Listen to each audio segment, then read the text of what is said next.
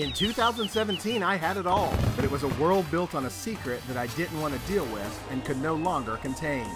And that's when it all came crashing down. You can't stay in the closet when the floor gives way. This is Falling Out.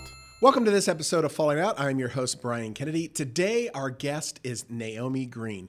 Naomi Green is a Black trans woman with an established history and reputation of advocating and serving trans people of color. Her personal advocacy work began in 2004 while a student at Jackson State University as a member of the ballroom community.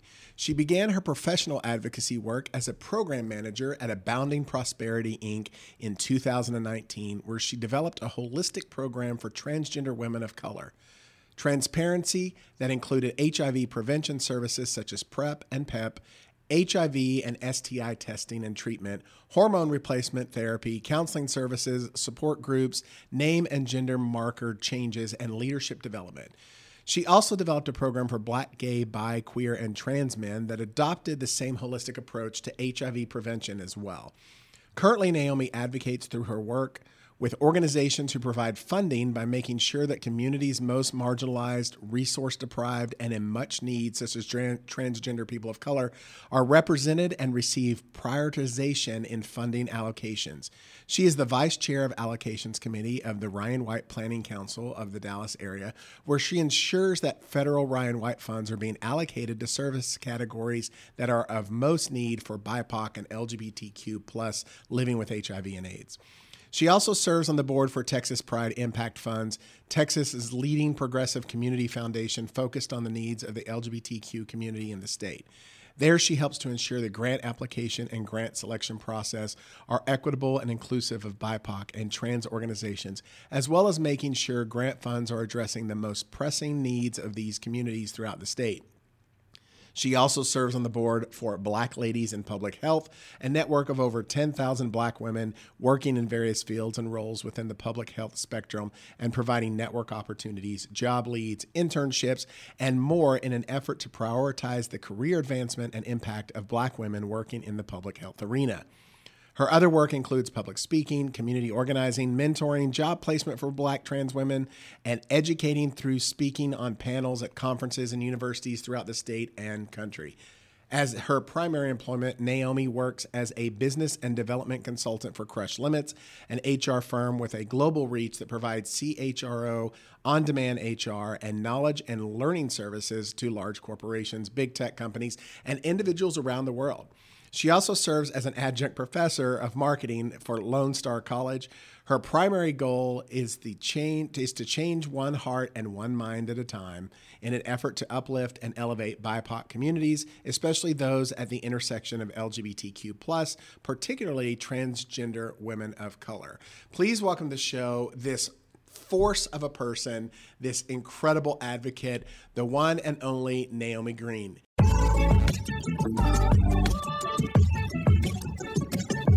Naomi, thank you so much for being on the show today. Yes, thank you for having me. I'm excited to be here. So, wow, what a bio. As I was going through that, I was like, is there anything you don't do or haven't accomplished at this point in your life? It's a mouthful, I will say. I try to pare it down and find ways to shorten it, but it's extremely difficult. I've done a lot in a little bit of time. So yeah, well, and it's also important. I mean, sometimes I look through the bios too and think about shortening them, but I'm like, there's nothing in there that I could take away because it's all so important. Yeah. I guess we want to start today with just a little bit of your story. Our listeners really like to hear where people come from. I think it's important in our community as well to kind of get a sense of, what challenges did you overcome? Because I may be going through those challenges right now and it gives me hope. Yeah. And so you have a fascinating story. I just want you can start at the beginning. You can start wherever in your journey you want to do, but I want to especially hear a little bit about the coming out process and coming into your own identity and get a sense of that. So, I'm here to listen. I'm excited about today and to hear your story. We've interacted a little bit in some different work type settings, but I don't know the real personal story behind Naomi Green. So I just want to give you the floor and let you go. So tell me a little bit about you. Well, thank you. I'm excited to be here, Brian. Hopefully we have a few hours if you're asking me. So, I mean, I'm a small town gal, in a big city now. Originally from Grenada, Mississippi. Most people have probably never heard of it. Very, very, very small, kind of rural town, halfway between Memphis and Jackson, Mississippi, off of I-55. Born there, raised, a few years during my childhood there, moved around quite a bit with my mom growing up. But most of my early years, up until middle school, I would say, were in Decatur, Illinois, another small town in central Illinois, about 40 minutes from the capital of Springfield. Really grew up around a lot of white people, excuse my language, but, that was my experience growing up primarily. Very conservative town, going to school, being one of only 3 Black kids in my honors classes and things of that nature. So I started to kind of learn a lot of things early. I didn't, at those ages, realize some of the things that I was dealing with. Being excluded from some spaces, being one of the only friends not invited to people's houses and things of that nature. Those kinds of things didn't really dawn on me at that age that, they probably didn't want you there because of the color of your skin, right? So I was really oblivious to a lot of things, growing up kind of sheltered. And then once I moved to Grand Rapids, Michigan, which is in West Michigan, about 2 hours away from Chicago, about 2 hours from Detroit. It's, again, a small city, very conservative as well. It's about 80% white, 20% everything else, and that's between Hispanic, Black, and other races. That was, for me, kind of where I was really starting to come more into my own identity, just really learning more about myself, being able to experience a little bit more, being around, more Black people, meeting friends who were Black and queer and, things of that nature. And so my horizons started to expand. And so my lived experiences started to expand. I was still who I was, playing sports and in choir and show choir and band and, cheerleading and dancing and all of those different things.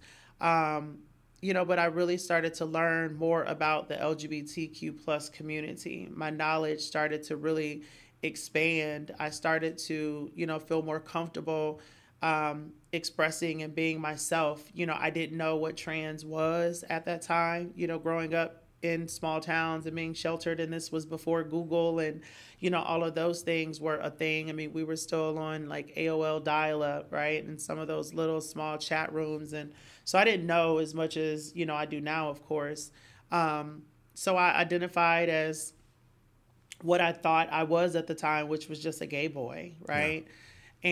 And the more I started to meet other people who I thought were like me, who were queer and who were Black and, identified as like gay, I started to realize that I was not even like them and I was different from them, right? And it was like, we are similar, but we're not the same, right? Let me ask a question here, because I want to counter some of the things that I've heard recently, not believe, but that I've heard from other people. One of the arguments, because you're dealing with a lot of intersectionality there. Yeah. The fact of being Black, being transgender, being queer, and also touring these 3 very conservative areas in your lifetime in different regions of our country. But what I've heard people make comments about is the influence of social media, of media, of, seeing more queer people is what's causing more queer people to appear, if that makes sense. I was talking to a pastor friend the other day, and his challenge was, I understand the sexuality piece of gay versus straight. He said, but, I feel like some of these bills in Texas that are going through are important because kids are being influenced by social media, and that's why they're coming out as trans before they really have the knowledge. I know that's not true. But I want you to speak to our audience, because we do have a wide audience of people who sometimes don't understand that process. I know the Missouri bill that passed here a few months ago included that for trans people to receive gender affirming care, they had to be able to prove after 18 months of therapy that they were not influenced by social media, which is a ridiculous piece to that bill. But for you, I mean, I think of this often even with myself. I didn't have exposure to those things, and yet here I am. Yeah. So for you, like when you talk about, I noticed something different about me, what was that? Can you kind of describe that in words that help people understand what that journey's like? I know that's a loaded question, but I think it's an important question. Yeah, no. For me, it was early age. I mean, it was early age. I knew that I was different. I knew that there was something different about me. Before I knew anything about, the old terms of what things were called, prior to, more of these inclusive words now, I just thought I was like born in the wrong body, and I thought that at a very, very early age. I mean, growing up, I didn't have any one around me that was an influence or anyone that I could look up to, or that I could see who was openly gay or who was trans or any of those things. I just knew what I was from my own feelings and, my brain and my heart and my soul and my body telling me, things about myself. I remember being, 5, 6 years old in Decatur, Illinois, in Longview Housing Authority with, my cousins. One was a boy and one was a girl, and we were all around the same age within a year and a half of each other. And I remember, playing, and I just shared more commonality with my cousin Jessica, than I did my boy cousin. And, I enjoyed spending more time with her, and I felt like her and I were more similar and shared more experiences and had the same soul. And, I would try to, wonder, like, why were we different? I literally can remember wondering, like, why are we so different? And I was thinking that it was just our body parts. And so I remember trying to, like, push my stuff on the inside and thinking that that would make me and her the same, because that was visibly for me the only thing that I could tell that made us different was just our sex organs. But aside from that, her and I were like just alike, and we enjoyed all of the same things and, liked the same things and shared the same identities and, all of those things. And this was at 5 and 6 years old. And, my cousin, who grew up with me and her as well, he's not gay, he's not trans, he's not any of those things.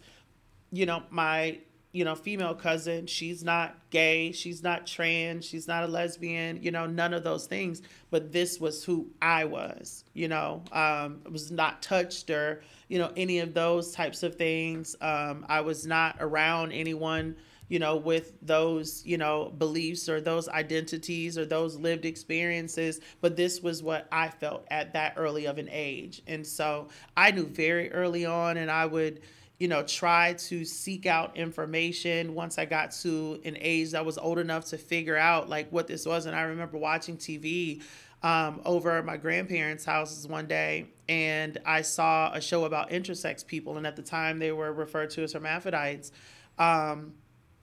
And I remember watching a show and learning, because I watched a lot of Discovery Channel, Animal Planet, National Geographic and things of that nature, biography when that channel finally came out.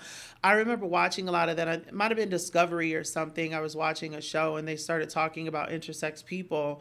And I was like, well, maybe that's what it is. Maybe I wasn't born in the wrong body. Maybe I was born with both of these, sex organs, and my parents chose for me to be a boy because it was easier. And, with intersex people, I learned that, at that time, oftentimes the doctors would make parents choose, right? Which sex, do you want your child to be? And it was always easier to start with being a boy, and if they needed to reverse it, if the child grew up and felt like they were supposed to be female, it was easier to, at that time, the saying that was on the show was it was easier to, dig a hole than to build a pole.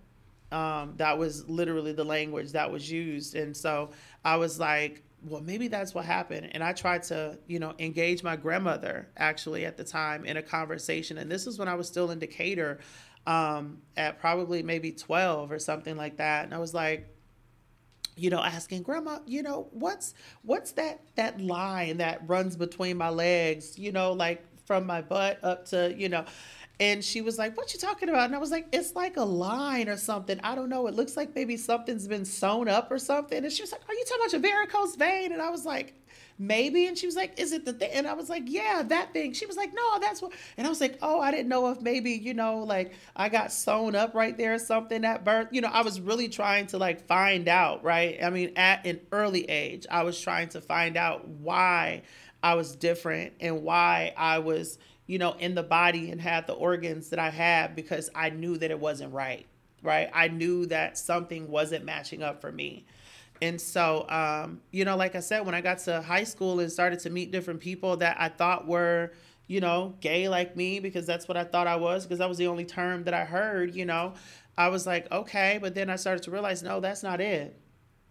We're very similar, but we're different. We're a lot different, because they don't feel like they're supposed to be like I feel like I'm supposed to be, right? Like they don't feel like they're in the wrong body or any of those things. And so, even some of the things that we like to do, it's just, we're a lot different. And don't mistake. Though I, felt like I did, again, I played all the sports, like I still did all the things, because my mom was athletic, my dad was athletic, my grandmother and grandfather were athletic. So I still shared all of those things, having the beliefs and the feelings and things that I did, didn't come from not doing things. I played basketball, football, baseball. I ran track. I was a track, state placer, finisher, all of those different things. But I also, when I got to high school, started playing and doing cheerleading, was in dance, was in show choir, all of those things as well. So, I had a full experience, of activities, sports, all of those things. I had my father in my life. My grandfather was a huge influence on me growing up,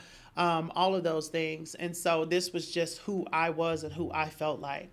And then when I went to Jackson State in Jackson, Mississippi, for me, then it was like the aha, because I started to gain exposure to even more people. And I remember being on campus and I saw like my first trans person, like my spring break, going back to Michigan. I was picking up one of my older friends, friends who lived in Jackson at the time, and they were going up to visit for spring break and going to spend their spring break in Michigan. And they were riding with me, and one of them was trans, and I didn't know. But when I saw her and I found out that she was trans, I was like, a light bulb, went off. And it was like, oh my gosh, because for me, I always thought I was going to like go to sleep and, God was going to perform this miracle and I was going to wake up a woman, right? I was going to wake up in a different body. That's how I thought that it was going to happen. Like I didn't know, but I always visioned myself and pictured myself at a very young age growing up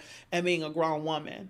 That was my vision of what my future looked like for me. That's what I thought. I just didn't know how it was going to happen, because again, this was before the age of the internet and being able to look up all this stuff online and see all these different, resources that are available now. I just thought I was going to be like the first modern miracle that God was going to perform, and I was going to go to sleep one way and wake up another. That's what I thought. Yeah. And then seeing her, it was a realization that that's probably not how it's going to happen. And, that I would take a different path, but it was possible for me to look like and live like what I felt like I was supposed to. And so, that's really where my journey started. Once I joined the ballroom scene back in, 2003, 2004, and, got involved in that, and being in Jackson, started to see like pageant shows and different things like that with like trans women performing and, seeing all of these different things. It was like, even then, this is not what I'm going to do, right? Like, I'm not going to, do some of these procedures and home procedures and silicone injections and things of that nature, because I understand that's not healthy and, all of these things. So that's not the route that is going to be taken. But then once I became like a house mother and, I had house children in my ballroom house who were trans and started to educate me and tell me about hormones and things of that nature, I was like, oh, so that's how it's going to happen. And so that was honestly for me, my gateway to my transition was, being involved in the ballroom scene in my 20s. I didn't transition until after I graduated from college.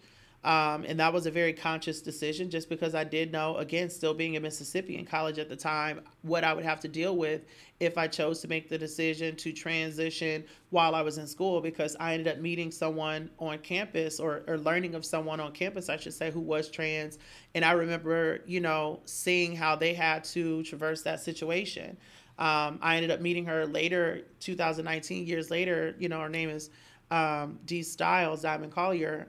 She was that woman on campus, that trans woman on campus. And I remember, hearing all the whispers, seeing all the stares, hearing all the chatter and all of the different things that happened, and that's her experience to tell. But just from my view, seeing her from the outside looking, and, I saw some of the things that I felt like, maybe she had to go through, and it wasn't what I wanted my experience to be, because I didn't want anything to take away from my education, from being able to attain my degree and all of those. I didn't need all of those distractions and, possibly discrimination and things like that, which is also why after I started to transition, I wasn't open, I wasn't openly trans. This was a different time in the early 2000s.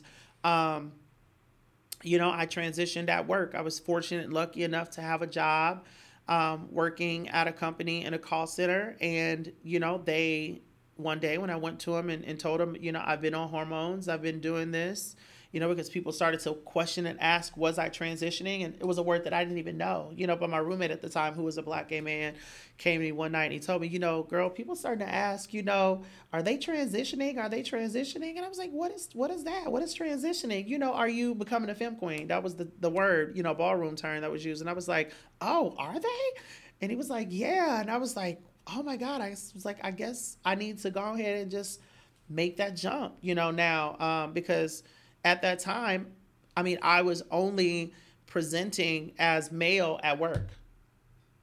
That was it, because I didn't want to have to deal with the hassle and, possible discrimination and backlash and all those things. I was only presenting male at work, and literally everything outside of work, I was Naomi. I looked just like I do now, just younger, a little smaller and thinner. But I looked like I do now. And so I went to HR the next day and told them what was going on. I was already going through, getting my name and gender marker changes and things like that in Michigan. And, the HR person was very open and affirming. And that was really the start for me. And, I was there for 11 years, moved from there to St. Louis with the company. And a lot of things happened in St. Louis. And then, moved to Texas. And, my world really changed when I got to Texas. But I started my advocacy work while I was in the ballroom scene. Even before becoming, an avid member in the ballroom scene, I started advocacy work, with just social justice issues and things like that, being a college student on college campus, and then, being an advocate for LGBTQ people and showing them, that certain things are possible. You could be a worker, you could have a job, you could do these things and don't let people tell you that you can, and, all of those types of things. You can get an education if that's what you want. I had a lot of gay kids, quote unquote, that I was a mentor for, and really showed them that, despite what society tells you and despite what people tell you, you can be educated, you can be employed, you can have the things that you want and all of those different types of things. And then once I got into the work professionally and really started to learn a lot more about discrimination and transphobia and homophobia and employment and discrimination in housing and, all of those different things, I started to really understand more of the barriers that a lot of the people in my community experienced. Yeah. It was a passion for me to speak on their behalf, as though it was my own experiences, because, if one of us are dealing with it, then all of us are dealing with it. That's just my view. Well, and I want to go back to that messaging. I think it's really important what you're tapping into, being able to advocate and tell people you can have these things. I think that's very common with queer people, especially, depending on the messaging they had as children, kind of covert cultural sexual abuse coming into play. We talk about that in therapy quite a bit. This idea that you can't be in these spaces. I mean, even, and this would have been sometime in the 90s, when I came out, my mom and dad were supportive as much as they could be, but the messaging that I got was gay people are very lonely and their life is full of disease. And I remember thinking, that's my reality. I'm never going to date. I'm never going to get married. I'm never going to have kids. And I would carry that with me for several decades. And it would even put up walls between relationships I would try to build, or this thought that this thing was wrong and I cannot achieve who I was meant to be because of this one thing. Right. And that's a message that a lot of a lot of kids are getting today, especially the political messaging that's going out. A lot of, queer clients that I work with, that's the messaging they bring into therapy. Yeah. So it's such a powerful message to be able to say, no, wait a minute, you can. Yeah. And we can help you connect to that and get access to that.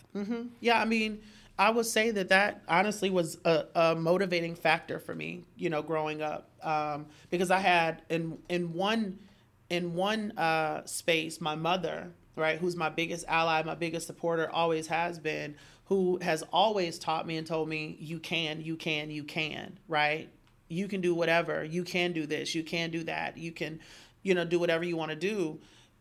Before knowing, anything about, me being gay and me being trans and all of those things, right? But then I have society saying all of these other things, right? Because people in my family, people outside of my family that I was around always teased me for being gay and, all of these different things. And so you always hear these messages, you ain't going to be able to do this, you ain't going to be able to do that, you can't do this, you can't do that, all of that. And so all of these negative connotations that came along with it. And so for me, that was a motivating factor. People telling me that I couldn't do something made me do what they told me I couldn't do.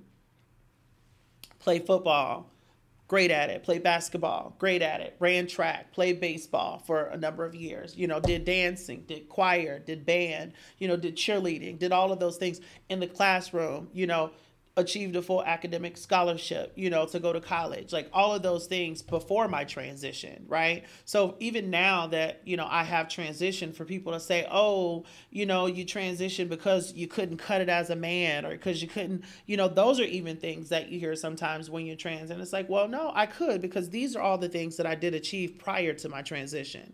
And since transitioning, still going back and getting my MBA and my master's degree and, achieving a lot of other milestones in my life, right? Being able to do all the things that I have. No one can tell me what I can't do. And I feel that I'm a living example for people within my community to show that you can. If you want to do it, you can do it. And so that was the example that I tried to set for anyone that knew me, for anyone that came in contact with me in the ballroom scene, is that you can have a job. Because there are a lot of girls who thought that they couldn't have a job because they had been told that they couldn't work in certain spaces or get a job because they were trans or femme queens. Those were the terms in the ballroom scene. And it's no, you can. And so, I had some people that actually told me, seeing you and knowing you got a job and, it make me feel like I can too. And, I've either tried to do it and it didn't work, or, I realized I could and I did. Right. And so that's the example that I always tried to set. And, most of my gay kids were, Black gay men, right? Got Black gay boys at the time. And, some of them were very young, like when I was still in college, and some of them were still in high school. And it was like letting them know that you can get good grades. You can have a good time. You can still graduate from high school. You can go to college. You can do all these things, because I did it, right? And at the time, that was still my experience. They identified with me because they saw in me something that they saw in themselves. And it's like, you can do this. I'm in school. I'm in college. I'm going to graduate, And so it gave them the belief and the understanding and knowing that they could. And I've had people come back years later, literally after moving to Texas and getting in contact with me 10, 15, years later, after having me as an example, as a house mother and things of that nature, that said, oh my God, thank you so much. because the example that you set really let me know that I could do certain things. And I graduated, got my degree, and now I'm working in this field or that field. And, me and such and such and such and such, we're literally just talking about you and the example that you set for us and how you would be so proud and mama would be so proud of us, because, you stayed on us and you always talked about education and working and all that. And we all doing good and got jobs working in this field and that field. And I was like, thank you. It was so, affirming and so gratifying to know that I was able to have that impact on people even after, being removed from their lives and moving on into other spaces. So, definitely that was what I thought was advocating personally in the beginning, and then started to learn more about HIV and its impact and things of that nature, and participated in, putting together balls and things like that to help people get tested, and helping friends in Pittsburgh and in Detroit and things of that nature organize and put together events around HIV testing and awareness and those types of things. But once I got into the work professionally at Abounding Prosperity in 2019, that for me was the pivotal moment and like the life-changing moment where, I really educated myself and learned a lot, even about my own community and the impact that HIV had on it, and learning, at the time I was 36 years old, that the average life expectancy for, transgender women of color was only 35 years old, right? I was 36, and it was like, wow, I've already literally outlived my life expectancy as a Black trans woman. And so that was eye-opening for me. And all of those things, made me very passionate about doing this work and speaking up for our community. And it was then, again, like I said, in 2019, that I understood why it was important for me to be visible and open and have a voice and things of that nature, because a lot of women who were like me lived in fear, right? If you could pass, you did pass, because it wasn't because you were ashamed. It was sometimes that's what you needed to do just to be able to survive. Because coming out sometimes meant losing your job and then your livelihood and everything that you had worked for. Sometimes it meant being discriminated against. It meant being attacked. It meant being killed just for, living in your truth, but I no longer had those fears because I faced death in its eyes, and I lived, and I was still here. And so I had those, no more fears of dying or anything like that after an experience that I dealt with in St. Louis before moving. And so I was, open and I was proud, and I was happy to speak up on behalf of my community. And it's honestly opened a lot of doors for me. I remember one of my friends told me, when you start living in your truth and walking in your purpose, so many things happen and so many doors open, and, your life really changes. And I will say that I've had a lot of life-changing moments since I started to kind of walk in my purpose and live in my truth.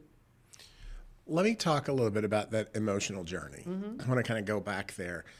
First, I want to say, one of the great things that I love about you and the example that you set is it's not that you just got a job, you're also thriving. Yeah. And I see that in you every day. And the first time I met you, I was just like, okay, I need to get in a room with this person. I need to just teach me. Let me just soak it all in, because there's so much there. But I want to go back, especially with some of the dialogue that's going on right now about trans people, is understanding the emotionality there. You mentioned some of the fear. I'm curious about some of the emotional distress as you were learning about yourself and figuring out these spaces. Like, what was that experience like for you? What were you going through before you came to a place of accepting self and moving forward? Well, let me say, first of all, I would not be where I was if it were not for my mother. That support for me meant everything. And I don't think that I would be where I am, being as successful as I am, and being in a place where I'm able to speak and live and thrive and all of those things if it were not for the support of my mother. Again, I'm a 40-year-old Black transgender woman. I have a bachelor's degree. I have a master's degree. I have a full-time job. I serve on boards. I volunteer. I do public speaking, all of these different things. I would not be able to do all of those things if it were not for my mother. And I'm saying that for the parents that are out there that are listening to understand how important that support is, whether you agree with what your children do, whether you agree or like what they do or how they are and how God made them, all of those things, that support still means everything. And I remember my mother asking me if I was gay and if I was, homosexual, I'll say at the age of, I think, 16 or 17, before I was able to really say it to her, right? Asking me and having a conversation. And I was like, no, I hurried up and deny, right? And she was like, well, I can just notice things are going on with you. And, you're starting to lash out. And, everyone in the family used to love you and you were everybody's favorite and favorite nephew and all these things. And, now people can barely stand to be in a room with you because you're just so nasty. And it's like, you just don't like people. You treat people so nasty. And it was because I didn't like having to hide who I was around these people and feeling like they didn't accept me for who I really was. And so I didn't like them. I didn't like to be around them. I didn't want to be around family. Don't talk to me. I don't want to be around these people. I didn't like them because I knew that they probably would not like who I really was. And so why love and like people that I feel like aren't truly liking or loving me if they knew that I was gay, right? And and I didn't tell her that, but that's how I felt. That's why I was lashing out and acting the way that I was, because I didn't feel that I could live in my truth. And she said, I know that you have homosexual tendencies, but you may not just be homosexual, but I know that you do have homosexual tendencies. But if you are homosexual, it's okay. And I'm still going to love you and your family's still going to love you.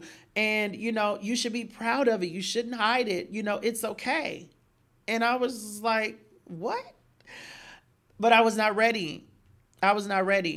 And so I still denied. And I didn't actually, disclose and come out with that until I was a sophomore in college, right? On my way home from like Christmas break on the phone with her. I felt ready at that moment. At that time, I felt ready to tell her, yes, I'm gay, right? Because again, that's what I thought I was. But that's all I was willing to disclose. Not that I thought that I was something else, right? I didn't want to go that far because I didn't know what that reaction would be like. But within 2 years, she found out, right? And so, yeah, but my mother was a very significant part of, me accepting myself and living in my truth and walking in my truth and my transition and all of those things. And I am forever grateful and indebted because of it. And I'm alive today because of her, right? I'm thriving, not just surviving, I'm thriving because of her. And if it weren't for that support of her, my family wouldn't have supported me. But because, again, where the head goes, the body follows, because my mother was the head and she's the oldest grandchild and, first cousin and all of those things. And a lot of people loved her and respected her because she supported me.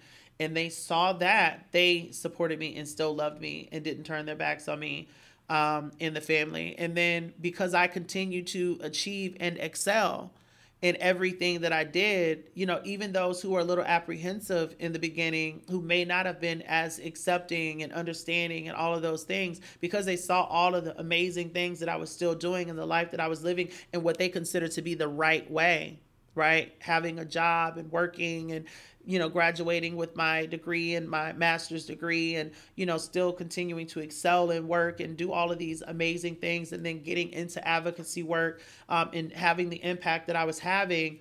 Those family members started to realize, okay, and now they love me just as much. And some of those same cousins reach out to me and say, hey, cuz, I have a coworker who is, transitioning, or, I have someone that I know who is transitioning and came out, and can I point him your way? Can I give him your number?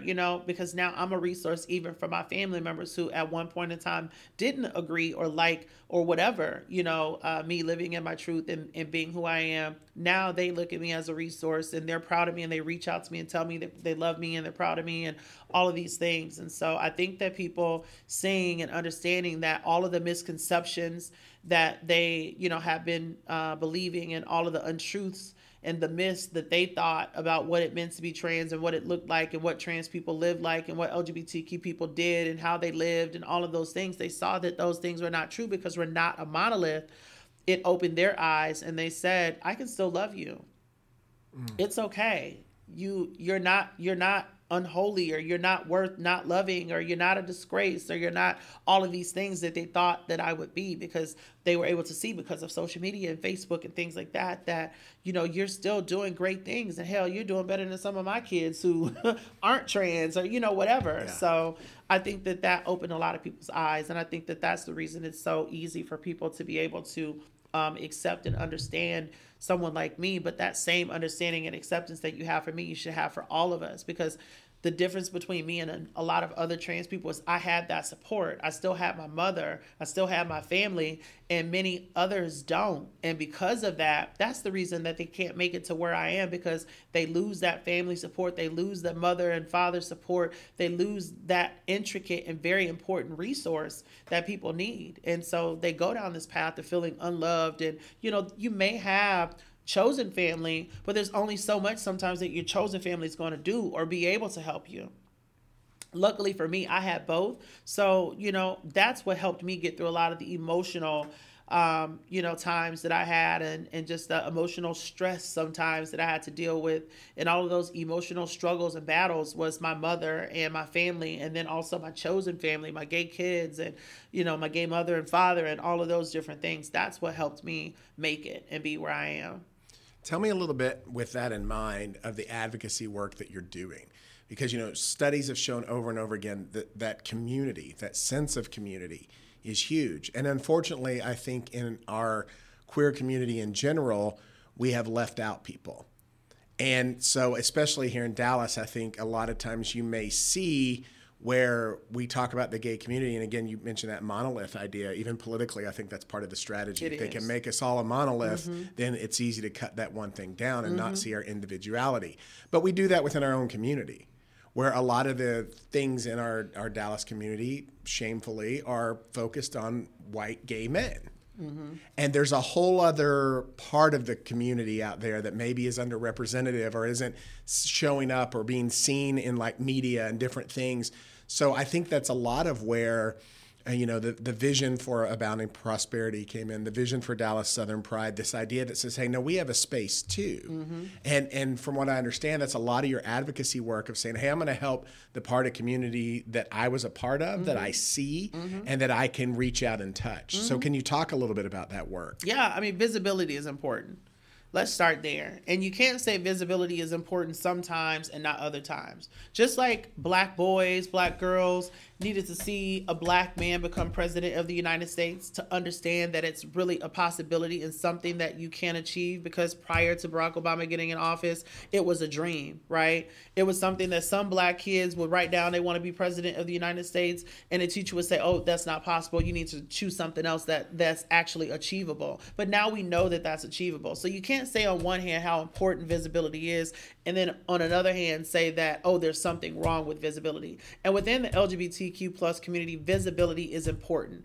It's important for people to see LGBTQ people in certain spaces and in certain positions to understand that they have the ability to do that as well, that they can do that as well. And like I said before, those who can pass do.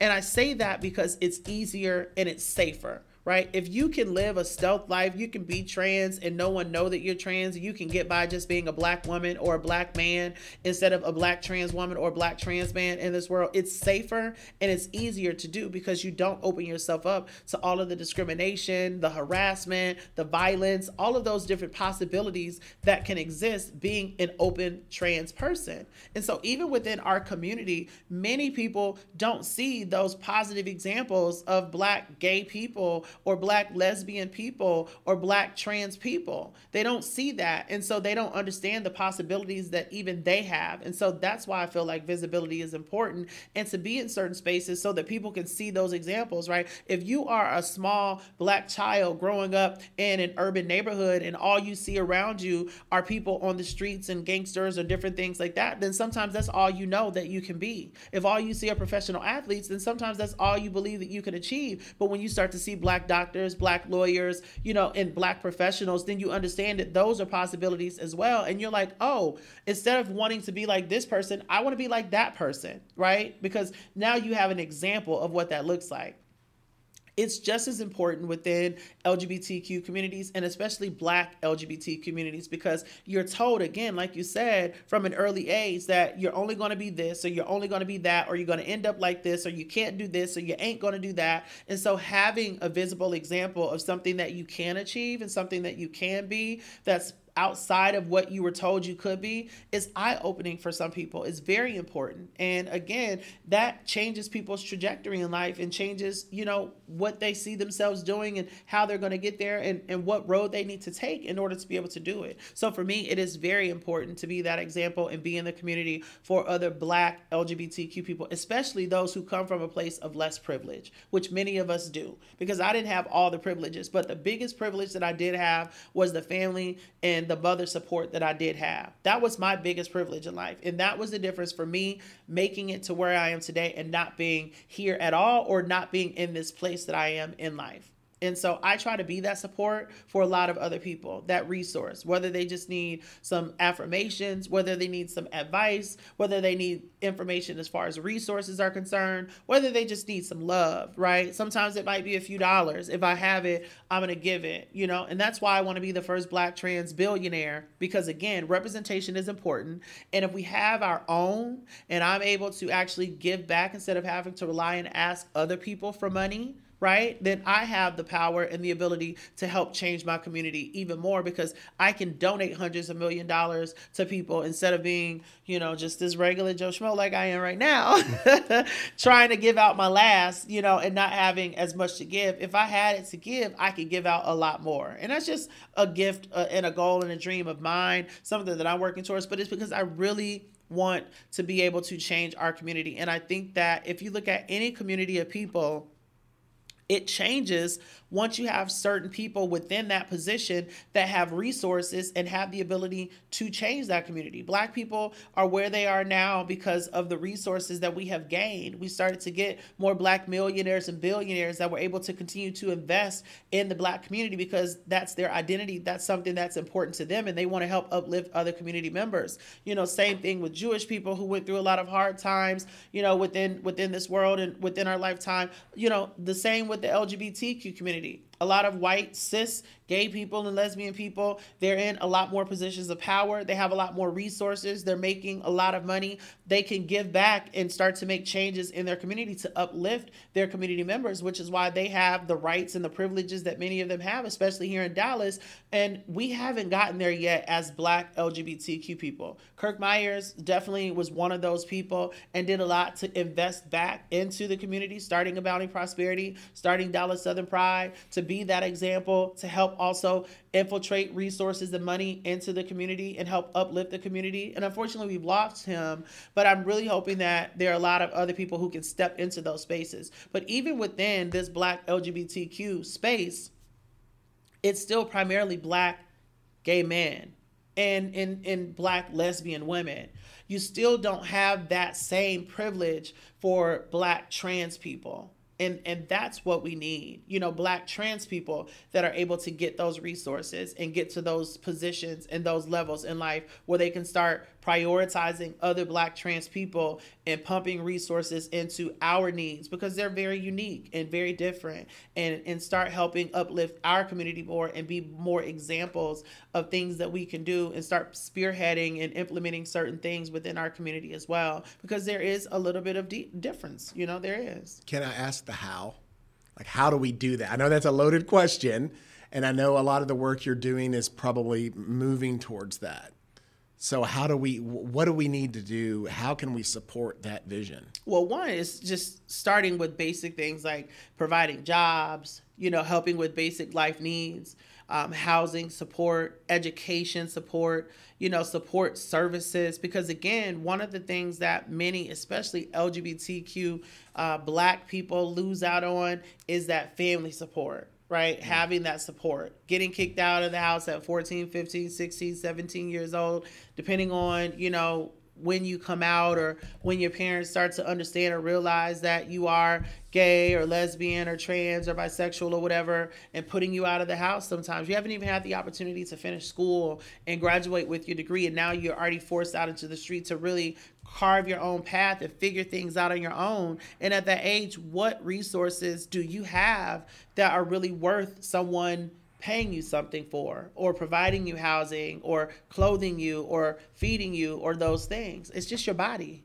And that's how so many people end up in survival work. It's surviving work because that's what they have to do to survive. Because what information do you have? What skill have you developed at that age to be able to go and get a job that's going to sustain you for life? You don't. The only thing that you have oftentimes is your innocence, your body, your sexuality, those things. And that's what people take advantage of. That's what they prey on. And that's ultimately all you have in order to make it and to get by. And that's why HIV rates are so high within the community. That's why, mortality rate and things of that nature is so high, because you have to put yourself in certain situations that ideally you wouldn't be in if you still had that support of your family.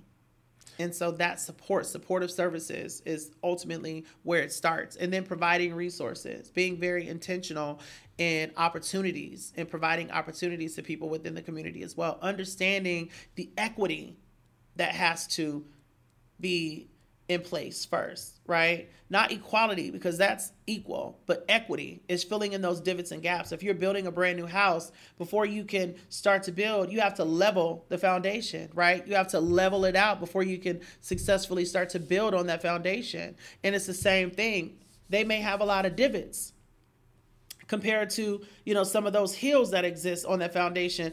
LGBTQ members are those divots that you have to fill in first to get up to where the foundation is level, to level it all out before you can start to build. And so that's oftentimes what's needed, is that equity, that dirt to fill in that gap, to fill in that hole, that exists because of the discrimination and, the transphobia and homophobia and all of those things, and the lack of resources that you've already had. You have to be put up to a certain level. Those gaps have to be filled in first before you can start anywhere else. I feel like we've gone to the church of Naomi Green today. I'm excited because it's like every time, I've said this before, every time I'm in a room with you, I feel inspired, I feel motivated. And I know that this podcast could go on easily another 3 hours today. But for sake of time, I'm going to kind of wind us down a little bit here.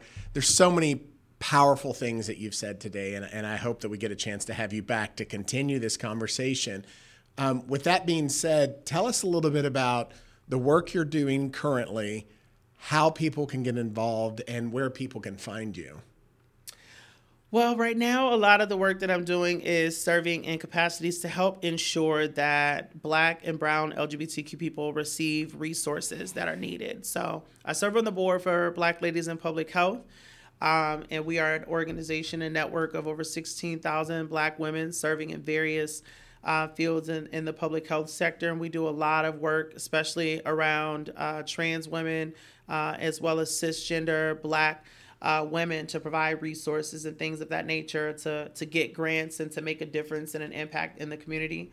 And so I'm very proud of the work we do there. I actually have one of my mentees here that's a part of one of the programs that we're doing on HBCU campuses to help spread and provide resources and awareness surrounding HIV at HBCUs, especially among Black women, both cis and trans, because, we are the leading number for new HIV infections, Black women are. And so that's a program that we're doing. I'm on the board for Texas Pride Impact Funds, where Texas is leading community LGBTQ foundation focused on LGBTQ issues, and we provide funding and resources to other small organizations around the state focused on LGBTQ issues. And so I serve on the Grants Action Committee there, helping make sure that there is equity and equality in places as far as how funding is being allocated and resourced and things of that nature, and make sure that we're prioritizing certain initiatives and certain issues, that exist within, Black and Brown communities. And then I'm also on the Ryan White Planning Council. I'm the vice chair and also the vice chair of the allocations committee. And again, making sure that when we look at allocating funds to various service categories and things of that nature, there is a presence of Black trans people that's at the table to make sure that our issues are understood, and that service categories are being allocated properly that, fit our needs. As far as education, I do a lot of public speaking, universities, panels, conferences, and things of that nature to help just continue to spread awareness around our issues, around LGBTQ issues, period, around Black and brown issues, around Black trans women issues, and just around Black trans people's issues, period. Also, just helping provide employment resources and things of that nature. So I got some stuff coming down the pipeline that I'm working on with helping provide employment resources for Black and brown trans women and trans men. As far as where you can find me, social media, my handle is at Nay2the. That's N as in Nancy, AY, the number 2, T as in Tom, HE, Nay2the. Facebook, Instagram, LinkedIn, Twitter, Snapchat. That is my Facebook, that is my social media handle. So you can find me in all of those places at Nay2the. Okay. One last question, and especially when you're talking about all this work that you're doing. Right now, currently, and our listeners know this, we're based in Dallas, Texas. Texas can sometimes be a hostile state to some of these things we're trying to accomplish. What do we do about that? Like, again, another loaded question, but like with the work that you're doing, do you see hope for this state? Do you feel like, I know a lot of people go, I'm giving up and I'm just moving, but I want to be on the front lines to help push back and to battle some of these, this legislation and this attitude and these cultural norms that seem to be part of this Texas zeitgeist in a sense. How do we push back? What do we do in the spaces that you're in? What's the fight look like? So first of all, the response to a lot of this is what keeps me going. Seeing the community response, seeing the response from allies, and the fight that people have and the care that people have in this state. That's why I'm not just willing to pack up and leave, because I understand that there are so many people that don't like and don't believe a lot of the things that are happening. The first thing is registering to vote and using your voice by voting and making sure that people who represent these issues, these policies, these beliefs, and these laws that are trying to be passed or being passed are not back in office. The second thing I would say is be as best an ally as you can. Speak up, right? Show up, speak up. If you see something, say something. If you hear something, correct people. If you know that it's not right, if you know that it's not wrong, don't always leave it up to trans people and LGBTQ people to be the ones to have to speak up and speak out against certain issues. Show up in spaces as well and be supportive. Show that you support LGBTQ people, because there's strength in numbers, and the more allies that we have and the more community members that we have that show up and that speak out, the stronger our voice is going to be. And then contact your local legislation, contact your city officials, contact your state reps, your Senate officials, and things of that nature, your Texas officials at the federal government. Let them know that you don't agree with a lot of these things. Speak up and speak out against a lot of the injustices that you see. And again, the more people that we have that show up, the louder our voice is going to be and the louder our cry is going to be, and the more that state is going to realize the things that they're doing are not liked by a majority of Texans. And I do believe that we have the ability to change, especially with a lot of the newer people coming to this, the state, and then also with a lot of the younger Gen Zers that are now coming into the voting ages. They don't like a lot of these things. They like more diversity and inclusion and equity and equality and all of those things. And so with a lot of them now coming into the age to be able to start voting, I think that we'll start to see a little bit more of a shift and a change, because they're a lot more open, understanding, and equitable. Thank you so much for being with us today. You are incredible. Not only am I a huge fan, I'm also very honored to be called your friend. Thank you. And it's been so amazing. Like I said, I know we could go on and on and on, and I could sit here and listen forever. But I want to respect your time today. Appreciate it. Thank you for coming in. Any last words before we go? No, again, just be an ally, show up, show out, and just love people for who they are. Thank you for being on the show. We have had a wonderful time. I hope everyone out there has been listening and tuning into these conversations. They're so important. Continue to share, follow us on social media at Falling Out LGBTQ Pod. Follow us on Instagram. Follow us on Twitter at FallingLGBTQ. Just see what we're doing out there. I'm just in awe of the conversations we're having with people. Brian. And thank you so much again.